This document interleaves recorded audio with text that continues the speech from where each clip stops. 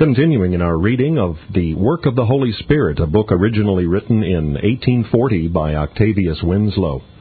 We're in the chapter, The Spirit, the Author of Prayer, chapter 8. Brother Winslow writing of the impediments, the restrictions on the free course of prayer with God. Sometimes God says no. Do you not think that there is love and tenderness enough in the heart of Jesus to grant you what you desire, and 10,000 times more if he saw that it would promote your true holiness and happiness? Could he resist that request, that desire, that sigh, that tear, and that beseeching look, if infinite wisdom did not guide him in all his dealings with your soul? Oh, no. But he gives you an equivalent to the denied request. He gives you himself. Can he give you more? His grace sustains you. His arm supports you. His love soothes you. His Spirit comforts you. And your chamber of solitude, though it may not be the scene of health and buoyancy and joyousness, may yet be the secret place where a covenant God and Father pours his grace into your soul, and where Jesus meets you with the choicest unfoldings of his love. Could he not, would he not heal you in a moment if it would be for your good? Then ask for a submissive spirit, a will swallowed up in God thy Father's. It may be that when the lesson of secret and filial submission has been learned, so that health is only desired as a means of glorifying God, he may put forth his healing power and grant you your request. But do not forget the Lord best knows what will most promote his own glory. You may have thought that health of body would better enable you to glorify him. He may think that the chamber of solitude and the bed of languishing are most productive of glory to his name.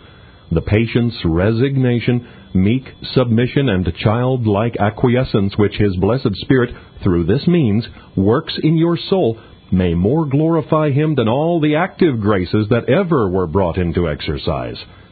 A believer may urge a request that is in itself wrong. The mother of Zebedee's children did so when she asked the Lord that her 2 sons might sit, the one on his right hand and the other on the left, in his kingdom, Matthew 20, verses 20 and 21. Who does not notice the self that appears in this petition? And although it was a mother's love that prompted it, and as such presents a beautiful and touching picture, yet it teaches us that a parent, betrayed by his love for his child, may ask that of God which is really wrong in itself. He may ask worldly distinction, honor, influence, wealth for his child, which a godly parent should never do. And this may be a wrong request which God in his infinite wisdom and love withholds. Such was the petition of the mother, which our Lord saw fit to deny. Her views of the kingdom of Christ were those of earthly glory. To see her children sharing in that glory was her high ambition, which Jesus promptly but gently rebuked. Let a Christian mother ask for spiritual blessings for her children, and whatever else is needful the Lord will grant. Let converting, sanctifying, and restraining grace be the constant petition presented at the footstool of mercy, and then the Christian mother cannot ask too much, or press her suit too frequently or too fervently. To allude to another illustration of our remark, it was wrong of Job to ask the Lord that he might die. "Oh, that I might have my request," are his words, "and that God would grant me the thing that I long for, even that it would please God to destroy me, that he would let loose his hand and cut me off." Job 6, 8, and 9. It was an unwise and sinful petition which the Lord in great mercy and wisdom denied Job. Truly, we know not what we should pray for as we ought. What a mercy that there is one who knows. A child of God may ask for a wise and good thing in a wrong way. There may be no faith in asking. There may be a wrong attitude of mind, no sense of God's freeness in bestowing, no filial approach, no going as a child, as one pardoned and accepted in the Beloved, as one dear to the heart of God. There may be no honoring of the Father in himself, no honoring of him in the Son, no honoring of the blessed Spirit. There may be no resting upon the cross, no pleading of the atoning blood, no washing in the fountain, no humble, grateful recognition of the new and living way of access. There may be a lack of humility in your mind, of brokenness in your spirit, of sincerity in your heart, of reverence in your manner, and of sobriety in your words. There may be no confession of sin, no acknowledgement of past mercies, and no faith in the promised blessing. Oh, how much there may be in the prayer of a dear child of God that operates as a blight upon his request, that seems to close the ear and the heart of God. But oh, to go to him with filial confidence, with sweet faith, with love flowing from a broken heart, to go to him as the people of his choice, dear to him as the apple of his eye, as those who are viewed each moment in his Son, who would, for the love he bears us, undeify himself, if that would be for our real good and his own glory. Did he not once empty himself of his glory? Did he not become poor? Did he not humble himself? Did he not take upon him human nature, all for the love he bore his people? That was approaching so near in appearance the cessation of deity that as we gaze upon the spectacle, we wonder what another step might have produced. We might well think that he could not have gone further without ceasing to be God. Behold the broad basis, then, upon which a child of God may approach him in prayer. His love, oh, how immense it is past finding out. And yet again, a believer may present a right petition in a right way, and yet he may not wait for the Lord to answer in his own time. The believer may appoint a time, and if the Lord does not answer within that period, he turns away, resigning all expectation of an answer. There is such a thing as waiting for the Lord. It is good that a man should both hope and quietly wait for the salvation of the Lord, Lamentations 3:26. And the apostle alludes to and enjoins the same holy patience when he speaks to the Ephesians of praying always with all prayer and supplication in the Spirit, and watching thereunto with all perseverance, Ephesians 6:18.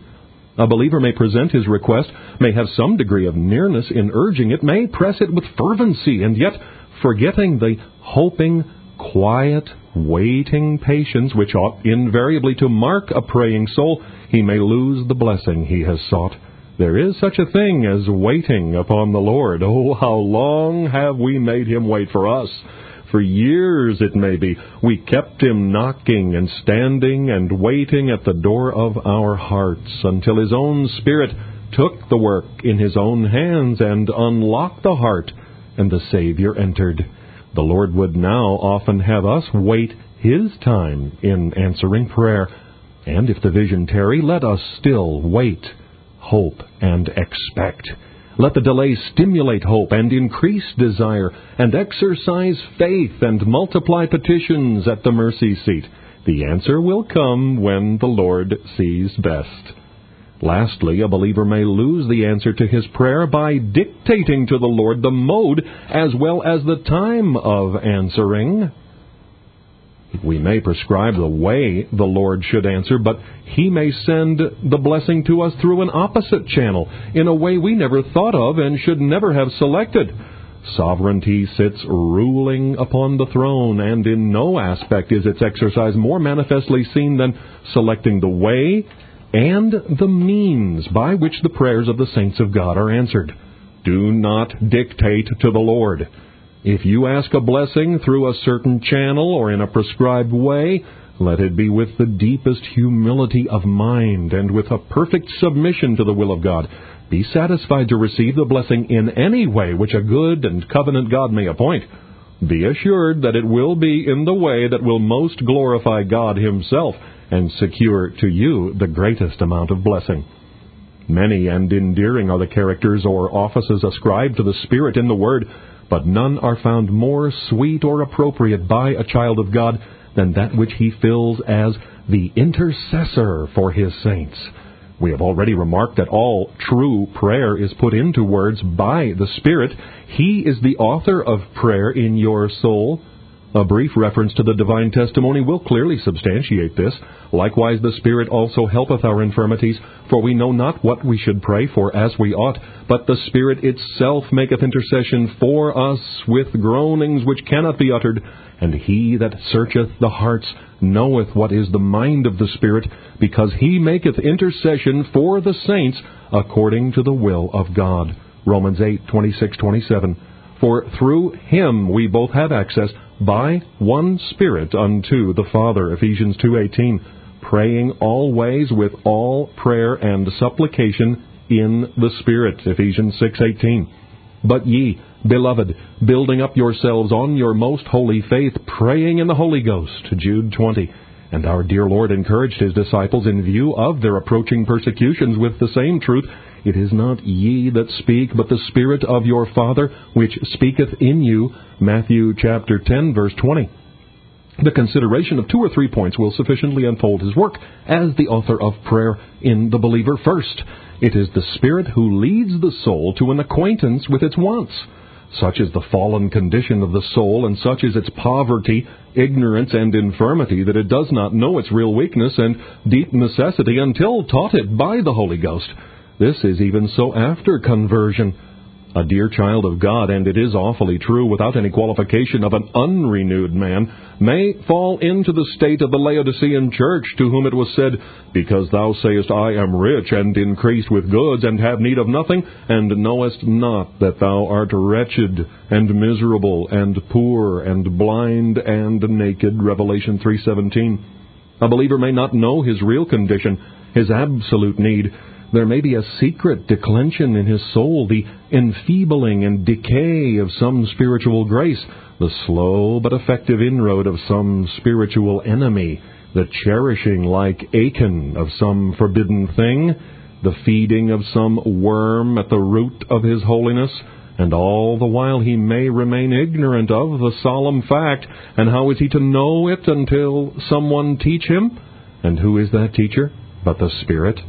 As he first convicts of sin, so in each successive stage of the believer's experience, he convicts of the daily need, the spiritual necessity, the growing infirmity, the increasing power of sin, and the deepening poverty. Do not overlook this important part of his work. To go to the throne of grace, we must have something to go for. Some errand to take us there, some sin to confess, some guilt to mourn over, some want to supply, some infirmity to make known, and, we must not leave this out, some blessing to acknowledge. How is all this to be brought about? But by the blessed Spirit. Oh, what an unspeakable mercy to have one who knows us altogether, and who can make us acquainted with ourselves. It is a far advanced step in grace when we know our real, undisguised condition. A man may lose a grace and may travel far and not be aware of his loss. The world has come in and filled up the space of that grace. Some carnal joy or pursuit has occupied the mind, engrossed the affections and the thoughts, and the soul has not been conscious of the loss it has sustained. Thus have many lost the sense of adoption, pardon, and acceptance. The graces of faith, love, and humility have been enfeebled until the description of Ephraim may truly and painfully apply to them. Ephraim, he hath mixed himself among the people. Ephraim is a cake not turned. Strangers have devoured his strength, and he knoweth it not. Yea, gray hairs are here and there upon him, yet he knoweth it not. Hosea 7, 8, and 9. But the blessed Spirit at length reveals to the soul its loss, convinces it of its departure, makes known its real condition, and in this way leads it to the throne of grace. Cherish high views of the work of the Spirit, to have one near at hand, indeed in you, as he is in you, to detect so faithfully and lovingly as he does the waning, weakening grace, the feeble pulse, the spiritual decay, to awaken the conscience, arouse godly sorrow, and draw out your heart in confession, is to possess one of the most valuable blessings. Honor the blessed Spirit, praise him for that work, extol his faithfulness and love, and treat him as your tenderest, dearest friend. The Spirit of God stirs up the slumbering spirit of prayer. This is either perpetually declining or exposed to declension in the believer, and it needs as perpetual a supply of grace from the author of prayer to keep it in vigor as to restore it when it has declined. And I, Zechariah 12:10, I will pour upon the house of David and upon the inhabitants of Jerusalem the spirit of grace and of supplications. He teaches the believer to plead the atoning blood of Christ. The Holy Ghost puts this great and prevailing argument in his mouth, and when sin seems a mountain, and unbelief would suppress the aspiration, and a deep consciousness of unworthiness would cause the soul to stand afar off, he opens to his view this precious, encouraging truth, the prevalency of the blood of Jesus with God on behalf of his people. In a moment the mountain is leveled, unbelief is checked, and the soul, unfettered and unrestrained, draws near to God, yea, rushes into the bosom of its Father. What a view does this give us of the love of the Spirit as the author of prayer? Who has not experienced it? Who is not a stranger to the blessed exercise of communion with God? How often has guilt caused the head to hang down, and a sense of utter vileness and worthlessness covered your soul with shame? Even the sense of destitution has kept back we believers, just as the poverty, the wretched covering, and the loathsomeness of the poor beggar would keep him from our doors. Then does the blessed Spirit, in the plenitude of his grace and tenderness, unfold Jesus to our soul as being all that we want to give it full, free, and near access to God. He removes the eye from self and fixes and fastens it upon the blood that pleads louder for mercy than all his sins can plead for condemnation. The Spirit of God brings, too, the righteousness near, which so clothes and covers our soul as to fit it to appear in the presence of the King of Kings, not merely with acceptance, but with delight. Beholding him thus washed and clothed, God rests in his love and rejoices over him with singing. Nor must we overlook the understanding which exists between God the Father and the Spirit.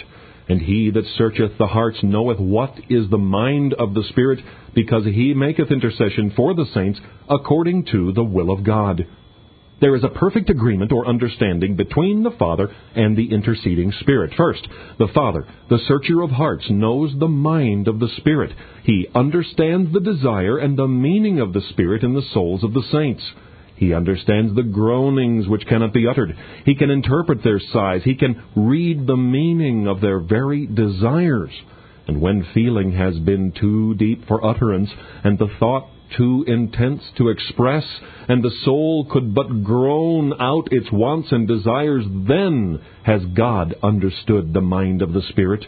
Oh, the inconceivable preciousness of a throne of grace! To have a God to go to who knows the mind of the Spirit, a God who can interpret the groan and read the language of desire, to have promise upon promise inviting the soul to draw near. How precious this is, when from the fullness of the heart the mouth has been dumb, and from the poverty of language thought could not be expressed. Then God, who searches the hearts and knows what is the mind of the Spirit, has said, "Never before did you, my child, pray to me as you did then. Never before was your voice so sweet, so powerful, so persuasive. Never before were you so eloquent as when my Spirit made intercession for you with groanings which you could not utter." It was perhaps your last resource. Refuge failed you. No man cared for your soul. Friends failed you. Feelings failed you. All forsook you and fled. And in your extremity you went to God, and he did not fail you.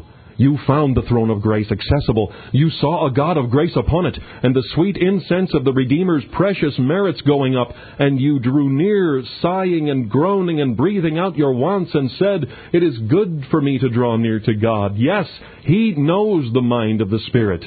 The secret desire for Jesus, the longing for divine conformity, the hidden mourning over the existence and power of indwelling sin, the feeblest rising of the heart to God, the first sign of the humble and contrite spirit, all are known to God. He searcheth the heart, and he knoweth the mind of the Spirit. Oh, let this encourage you when you feel you cannot pray by reason of the weakness of the flesh or the depth of your feeling. If the Spirit is interceding in you, your heavenly Father knows the mind of the Spirit, and not a sigh or a groan can escape his notice. There is yet another vital principle connected with the perfect agreement of the Father and the Spirit in this important matter of prayer. It is that the Spirit maketh intercession for the saints according to the will of God. Whatever the Spirit may say, the believer can be assured that it is according to God's will. The worldly desires which sometimes take possession of a child of God must not be included in this. He may sometimes be left to ask God for worldly distinction, influence, and wealth, and for places of temporal power and aggrandizement, as the mother of Zebedee's children did. But who will dare assert that in presenting such petitions he is asking for those things which are according to the will of God? No believer, if he is in a truly spiritual frame, thirsting for God, crucifying the world, and living as a stranger and pilgrim here, can go to the throne of grace and plead for these. It would be a carnal petition for carnal things, and there must be a dearth of spirituality in the soul that can urge it. But in spiritual things, how vastly different is it when we draw near to God and ask for more love, ask for more zeal, ask for an increase in faith, ask for a reviving of God's work within us, ask for more resemblance to Christ, the subjection of some enemy, the mortification of some evil, ask for the subduing of some iniquity, the pardon of some guilt. Ask for more of the spirit of adoption, the sprinkling of the atoning blood, the sweet sense of acceptance. We know and are assured that we ask for those things which are according to the will of God, and which it is in the heart of God fully and freely to give. There need be no backwardness here. There need be no restraint here. There may be no misgiving here. When the believer is pleading for such blessings and spreading out such wants before the Lord, he may with boldness enter into the holiest by the blood of Jesus. He may draw near to God, not standing afar off, but in the spirit of a child drawing near to God. He may come with large requests, large desires, hopeful expectations. He may open his mouth wide because he asks those things which it is glorifying to God to give, which glorify God when given, and which we know from his own precious word it is according to his blessed will to bestow.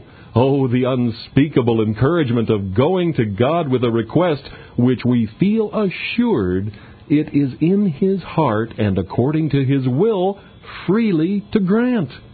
Do not forget that it is the throne of grace to which you come in prayer. It is a throne because God is a sovereign. He will ever have the suppliant recognize this perfection of his nature. He hears and answers as a sovereign. He hears whom he will and answers what and when he will. There must be no dictation to God, no refusing to bow to his sovereignty, no rebelling against his will. If the answer be delayed, or God should seem to withhold the answer altogether, remember that he giveth no account of any of his matters, and that he has a right to answer or not to answer as seems good in his sight. Glorious perfection of God shining from the mercy seat, our sovereign. But it is also a throne of grace. And why? Because a God of grace sits upon it, and the scepter of grace is held out from it, and all the favors bestowed there are the blessings of grace. God has many thrones. There is the throne of creation, and the throne of providence, and the throne of justice, and the throne of redemption. But this is the throne of grace. Just the throne we want. We are the poor, the needy, the helpless, the vile, the sinful, the unworthy. We have nothing to bring but our deep wretchedness and poverty, nothing but our complaints, our miseries, our crosses, our groanings, our sighs and tears. But it is the throne of grace.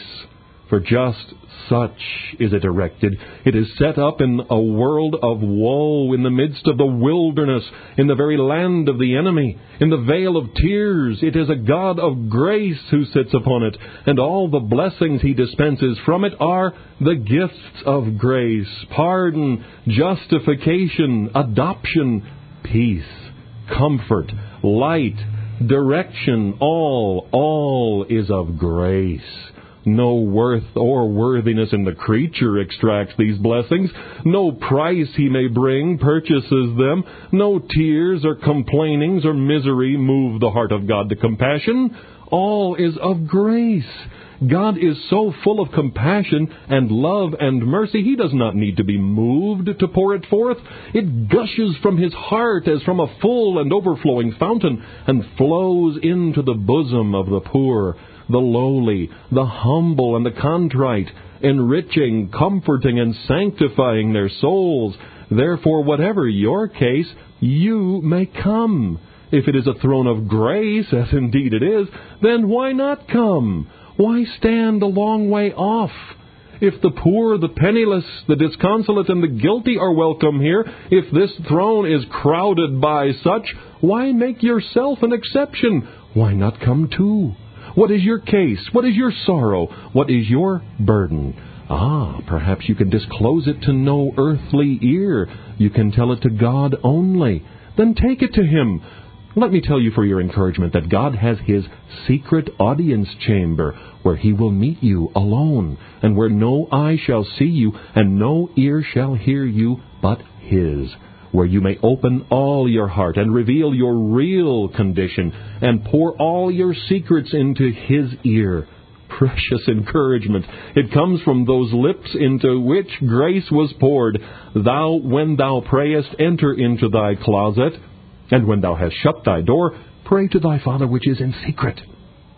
And thy Father which seeth in secret shall reward thee openly. Then, armed with this promise, go to the throne of grace. Whether the want is temporal or spiritual, take it there. God loves your secrets. He delights in your confidence and will honor the soul that thus honors him. Remember, the throne of grace is near at hand. You have not to travel far to reach it. There is no lengthy and painful journey, no wearisome and mortifying pilgrimage. It is near at hand, lying down or rising up, going out or coming in the streets or in the house, in public or in private, in the chamber or in the sanctuary. God is everywhere, and where he is, there is a prayer-hearing and a prayer-answering God. In a moment, in the greatest emergency, you may lift up your heart to the Lord, and in a moment your cry shall be heard, and your request shall be granted. And it shall come to pass that before they call, Isaiah 65:24, before they call, I will answer, and while they are yet speaking, I will hear. The eyes of the Lord are upon the righteous, and his ears are open unto their cry. The righteous cry, and the Lord heareth, and delivereth them out of all their troubles. The Lord is nigh unto them that are of a broken heart, and saveth such as be of a contrite spirit. Psalm 34, verses 15, 17, and 18. Remember that at the throne of grace, it is everywhere. On the land and on the sea, at home or abroad, in the publicity of business or in the privacy of retirement, the eyes of the Lord are upon the righteous, and his ears are open unto their cry. Wherever a believer goes, he carries about with him the intercession of the Spirit below, and he has the consolation of knowing that he has the intercession of Jesus above. Do not stay away from the throne of grace because of an unfavorable state of mind. If God is ready to receive you just as you are, no questions asked, no examination instituted, no exceptions made on account of the boldness or badness of your state, then count it a great blessing to be able to go to God even when you feel at your worst. To keep away from the throne of grace because of unfitness and unpreparedness to approach it is to alter its character from a throne of grace to a throne of merit. If the Lord's ears are only open to the cry of the righteous when they seek him in a certain good and acceptable state of mind, then he hears them because of their state of mind, and not because he is a God of grace. But he can never alter his character or change the foundation of his throne. It is the mercy seat, the throne of grace, and not for any attitude, either good or bad, in the suppliant does he bow his ear, but for his own mercy's sake. Do not yield, then, to this device of your adversary to keep you from prayer. It is the privilege of a poor soul to go to Jesus at his worst, to go in darkness, to go in weak faith, to go when everything says stay away, to go in the face of opposition, to hope against hope, to go in the consciousness of having walked at a distance, to press through the crowd to the throne of grace, to take the hard, the cold, the reluctant heart and lay it before the Lord. Oh, what a triumph this is of the power and the grace of the blessed Spirit in a poor believer. What is your state? Are you weak in prayer? Are you tried in prayer? And yet, is there anything at all of real need, of real desire in your heart? Is this so? Then draw near to God. Your state of mind will not be more favorable tomorrow than it is today. You will not be more acceptable or welcome at any future period than you are at this moment. Give yourself to prayer.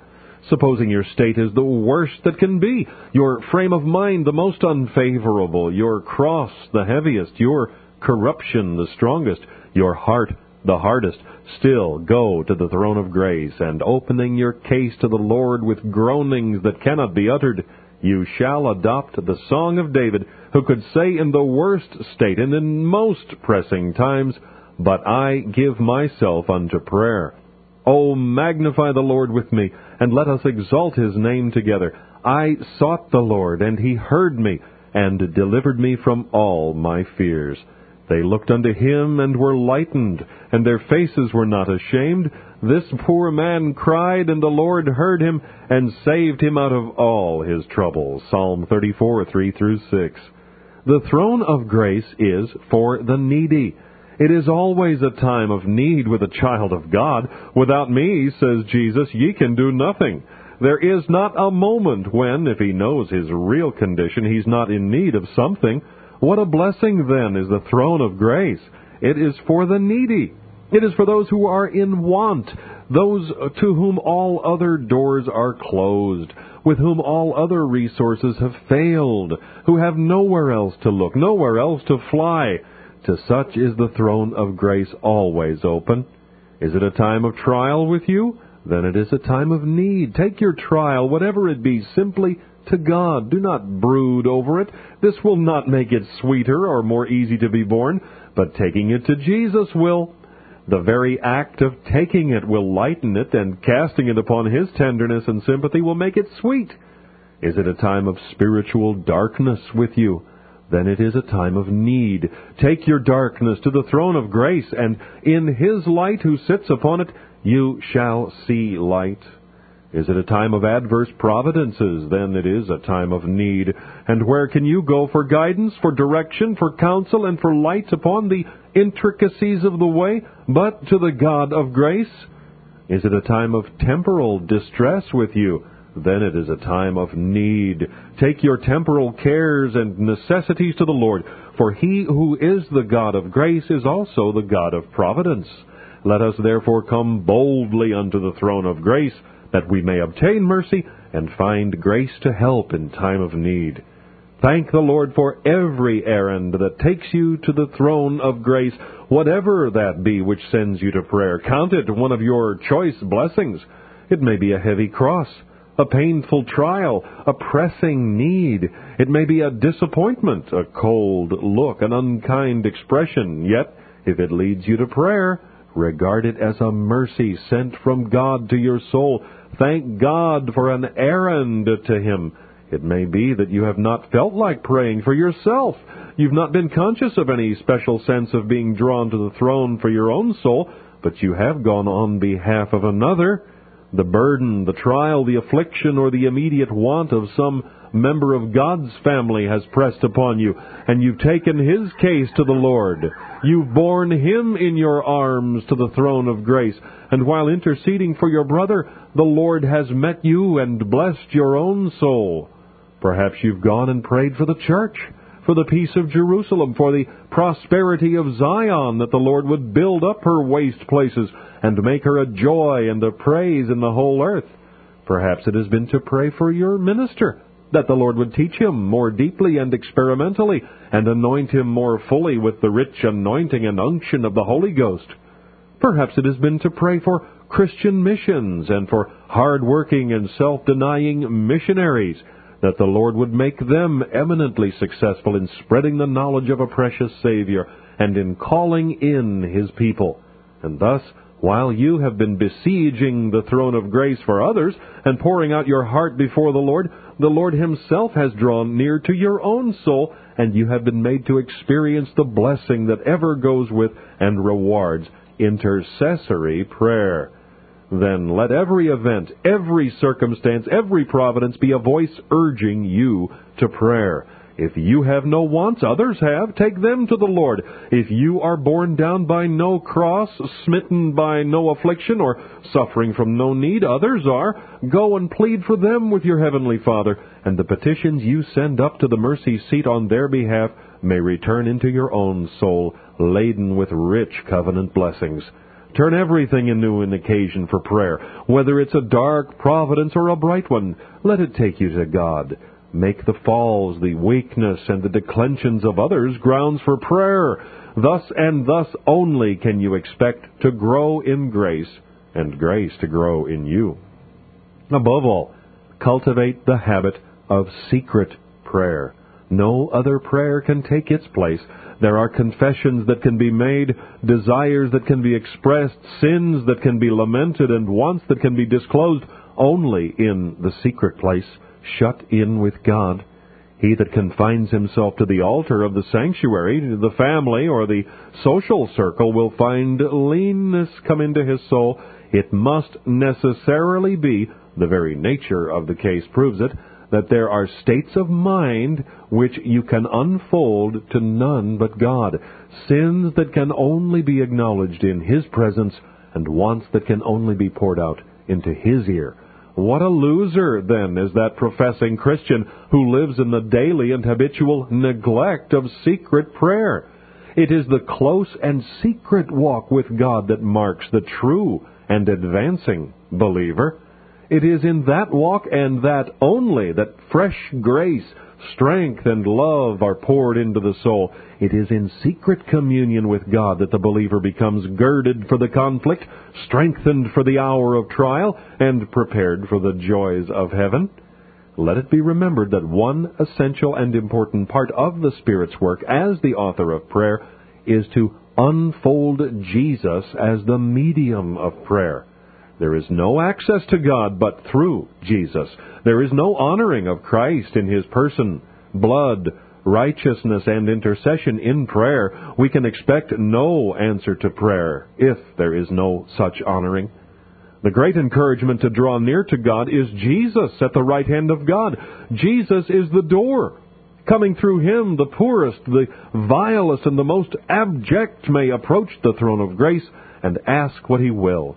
The glorious advocate is on the throne to present the petition and urge its acceptance and plead for its answer on the basis of His own infinite and atoning merits. Come then, you who are poor. Come, you who are disconsolate. Come, ye who are tried and afflicted. Come, ye who are wounded. Come, you who are needy. Come and be made welcome at the mercy seat, for Jesus waits to present your petition and plead your cause. Ask nothing in your own name, but ask everything in the name of Jesus. Ask, and you shall receive, that your joy may be full. The Father may reject you, but His Son He cannot reject.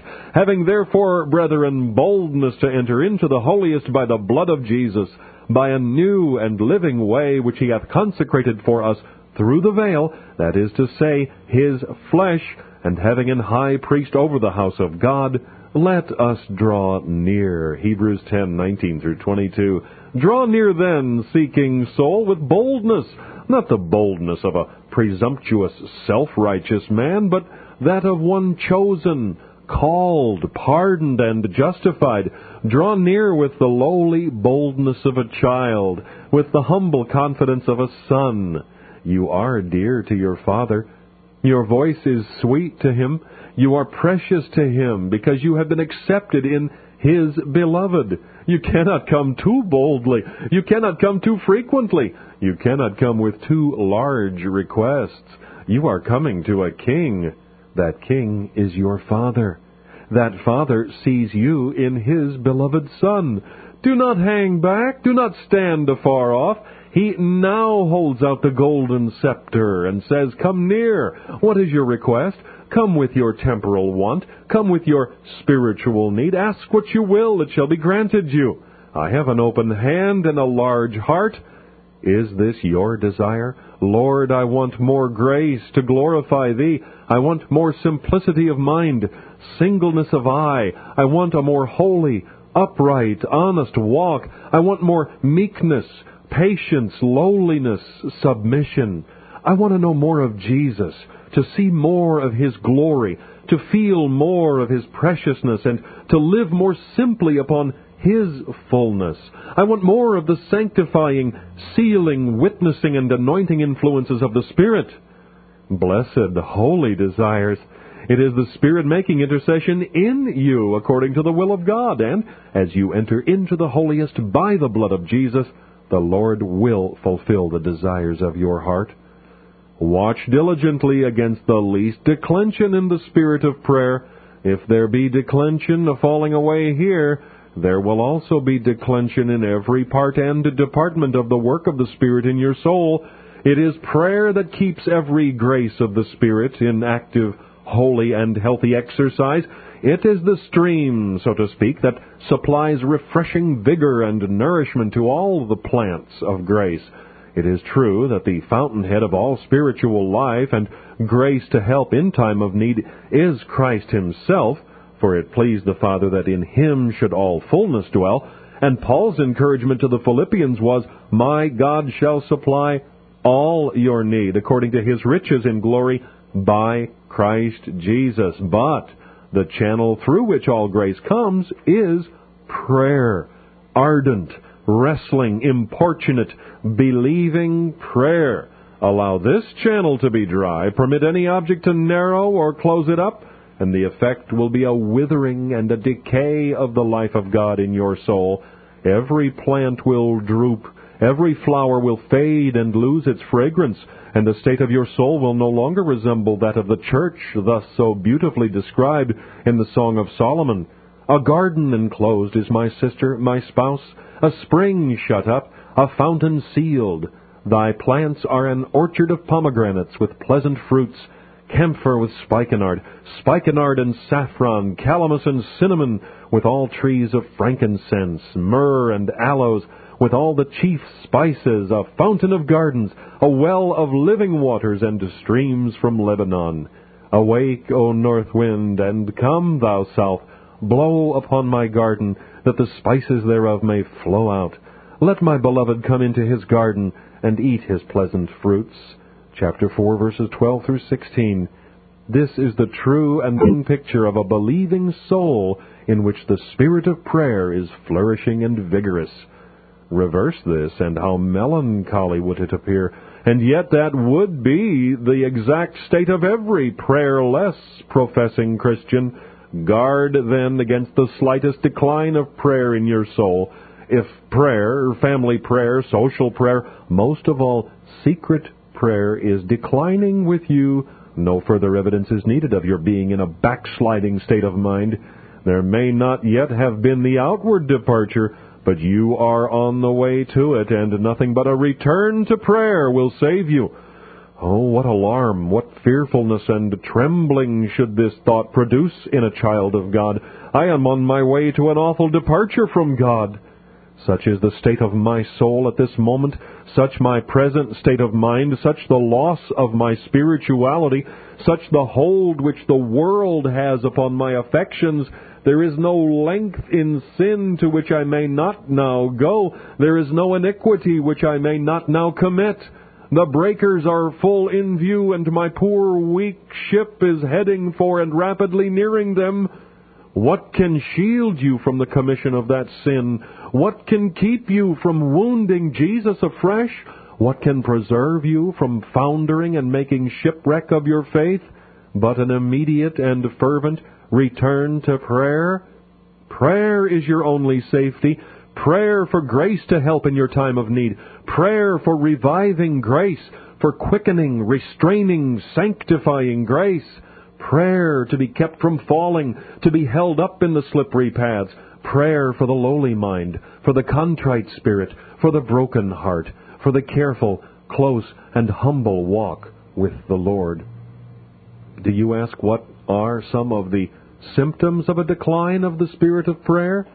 We reply that the decay of any one grace of the Spirit in the soul, faith, love, zeal, patience, meekness, temperance, lowliness, any decay of any one of those graces marks the low and feeble pulse of prayer in a believer.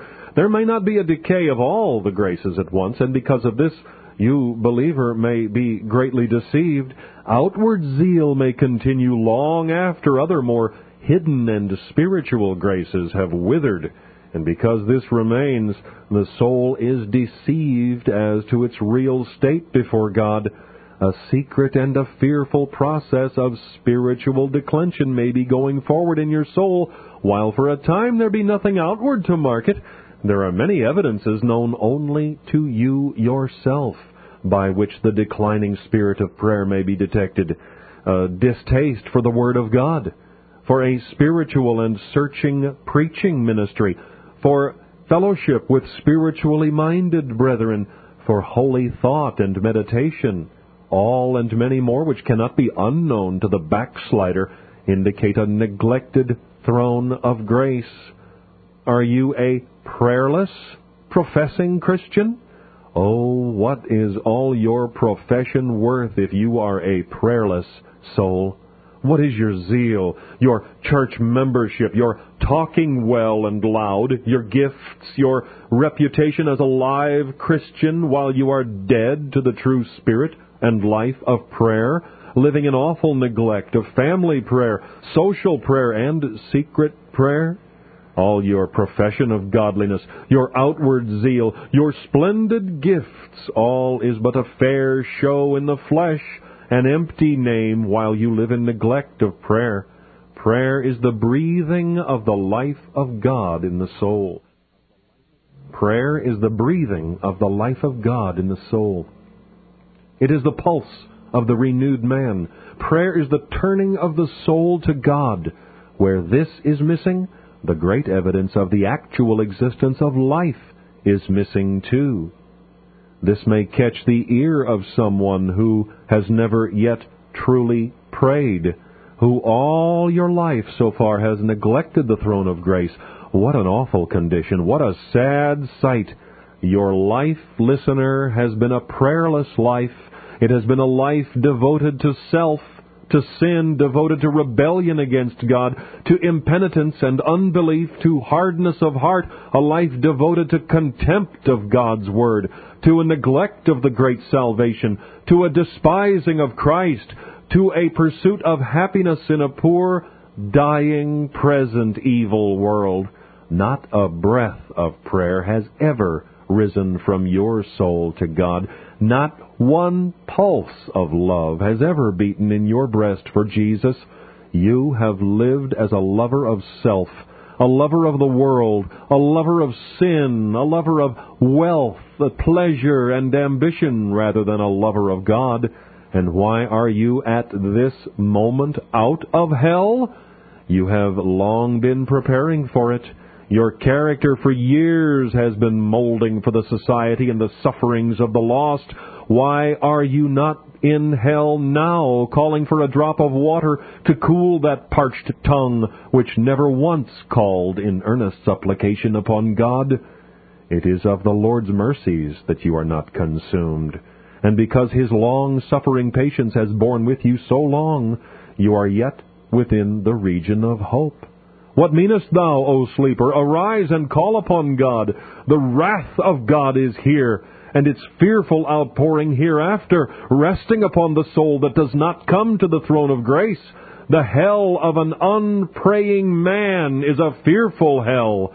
To go from the means of grace, from the ordinances of religion, from a preached gospel, from a praying family to the judgment seat, an unpraying, unrepenting, unbelieving soul is to go to a special hell.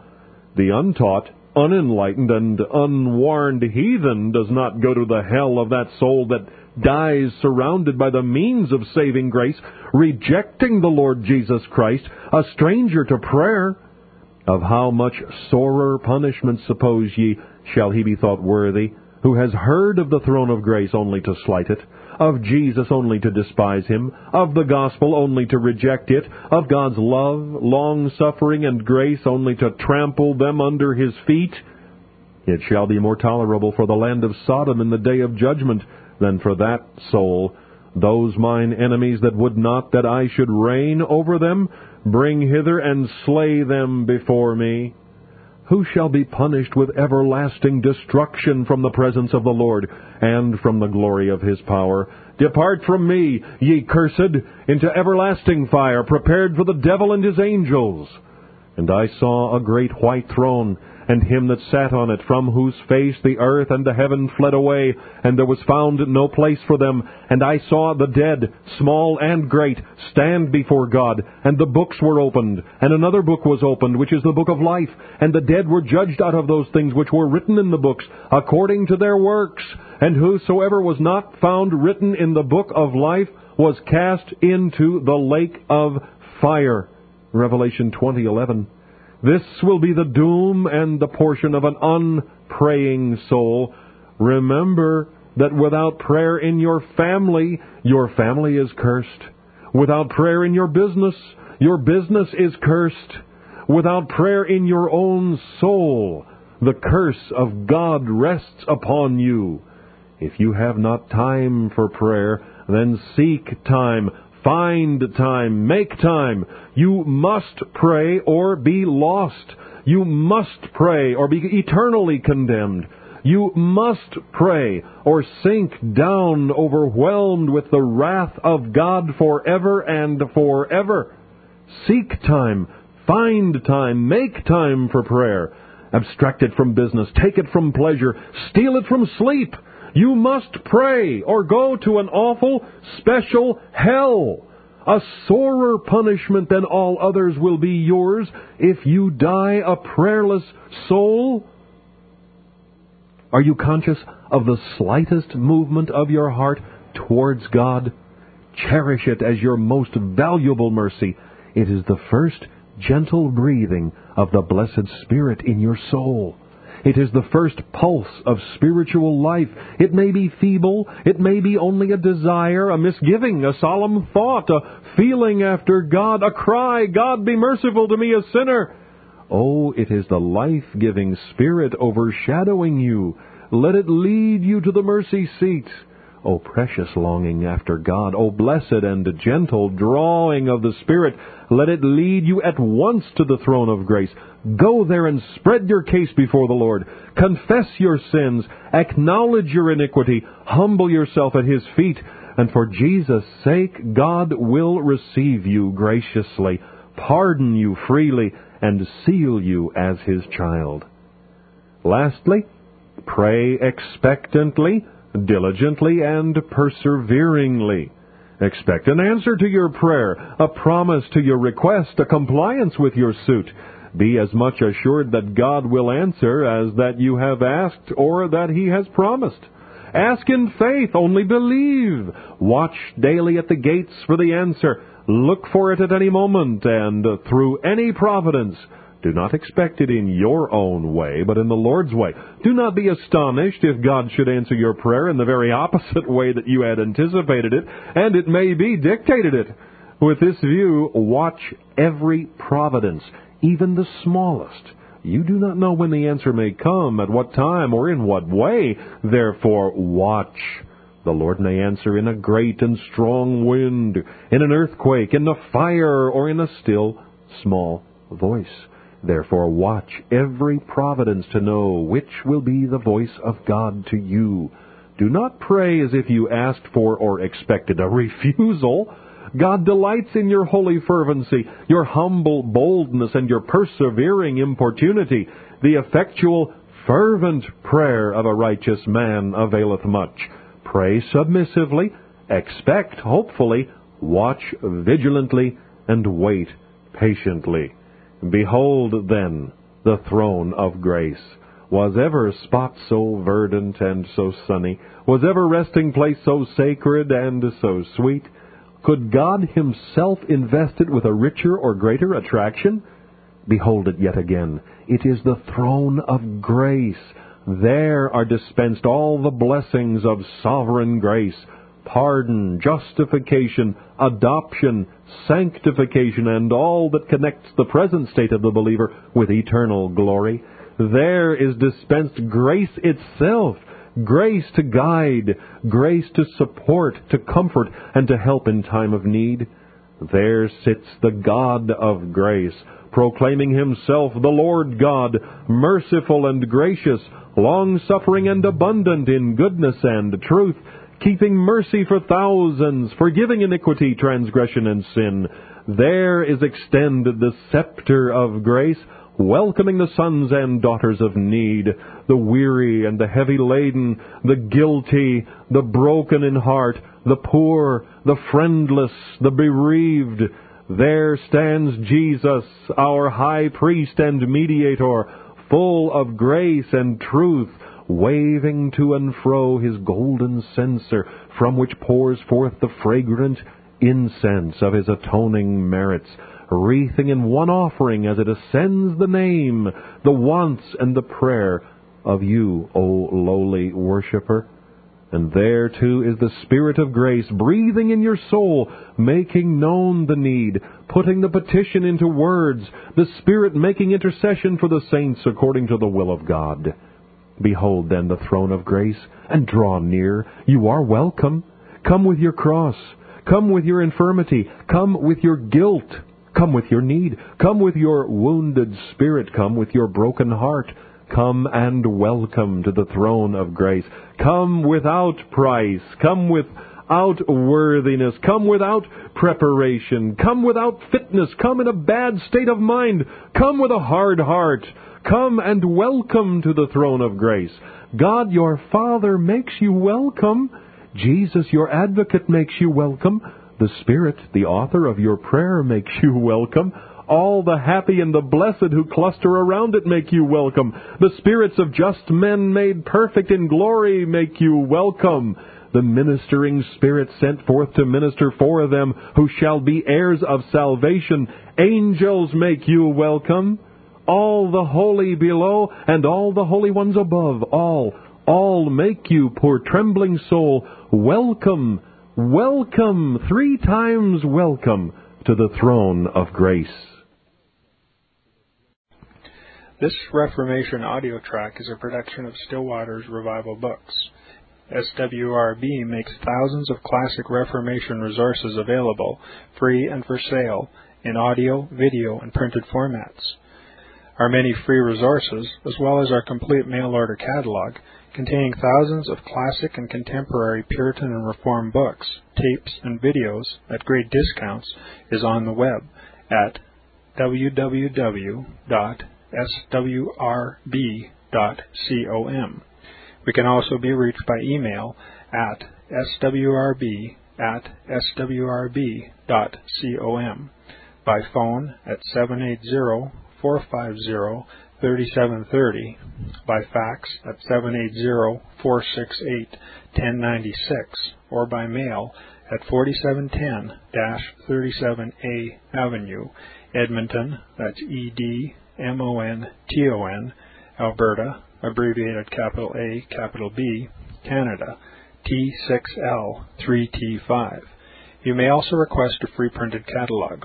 And remember that John Calvin, in defending the Reformation's regulative principle of worship, or what is sometimes called the scriptural law of worship, commenting on the words of God, which I commanded them not, neither came into my heart, from his commentary on Jeremiah 7:31, writes, God here cuts off from men every occasion for making evasions, since he condemns by this one phrase, I have not commanded them, whatever the Jews devised.